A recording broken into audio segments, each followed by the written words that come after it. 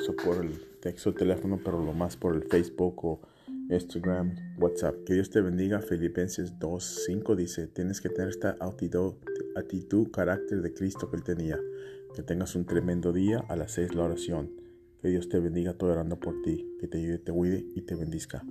En el nombre de Jesús, ten fe, hermano, ten fe.